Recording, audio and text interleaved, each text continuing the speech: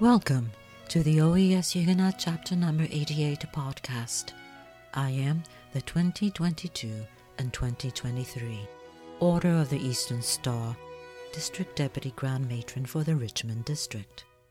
As part of the Masonic Family, I had the opportunity to attend the Knights Templar of the State of New York Christmas Observance. The presentation read here is from the Grand Prelate and his Christmas message. I thought it should be shared with others. I would like to express my thanks to Reverend and Sir Knights Charles Roberts for his permission to read his Christmas message on this podcast, titled A Christmas Faith. As Christmas approaches and we prepare to celebrate the miracle of Jesus' birth, we can reflect on the Savior of the world was once a tiny, vulnerable baby who depended on others for survival and remained vulnerable even as a man. Despite, or perhaps because of his reliance on others, Jesus was called Emmanuel, God with us. Christ's dependence on others reflects his human experience and serves as a valuable reminder that no one is totally independent, not even God become flesh. Faith teaches us that at its core, the Christmas story is radical. Christ enters the world in the form of an infant, a story about finding hope amid brokenness by pushing forward into the darkness. We cannot find the true light of Christmas without understanding what it means to be in the dark, opening our eyes to the injustices in our neighborhoods. Of all the names given to the Savior, the name Emmanuel really resonates with me because it reminds me that God is with me and us on a daily basis, ensuring that my and our needs are cared for. Aspects of our own vulnerability are represented in our reliance on others for many things at times in life, and maybe even tasked for daily living. If you are feeling overwhelmed this season, I urge you to be honest about your needs and consider that our limits may be opportunities for others to assist.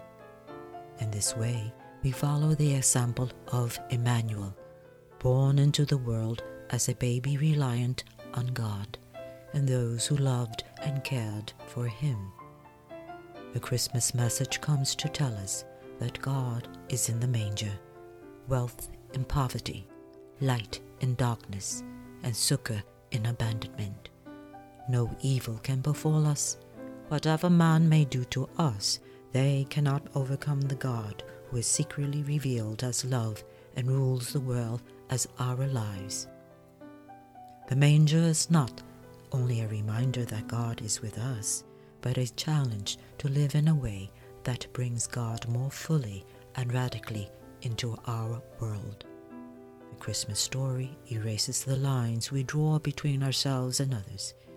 It turns our values and our ways of thinking upside down.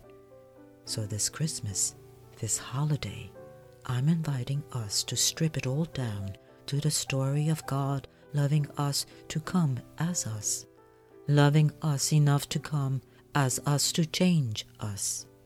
And the us he modeled was that God decided to teach us how to love the outsider in. Yes, this will take an abundant faith at times.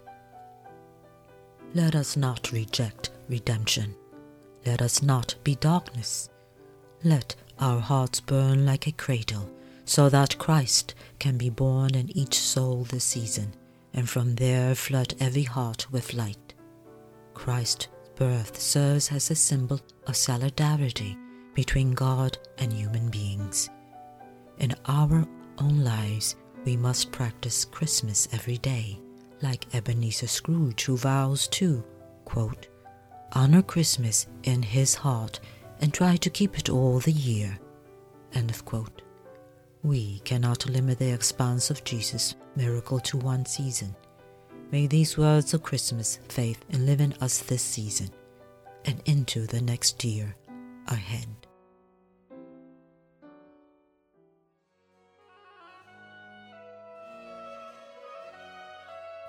That concludes the reading. I hope you found it inspirational and uplifting. Farewell.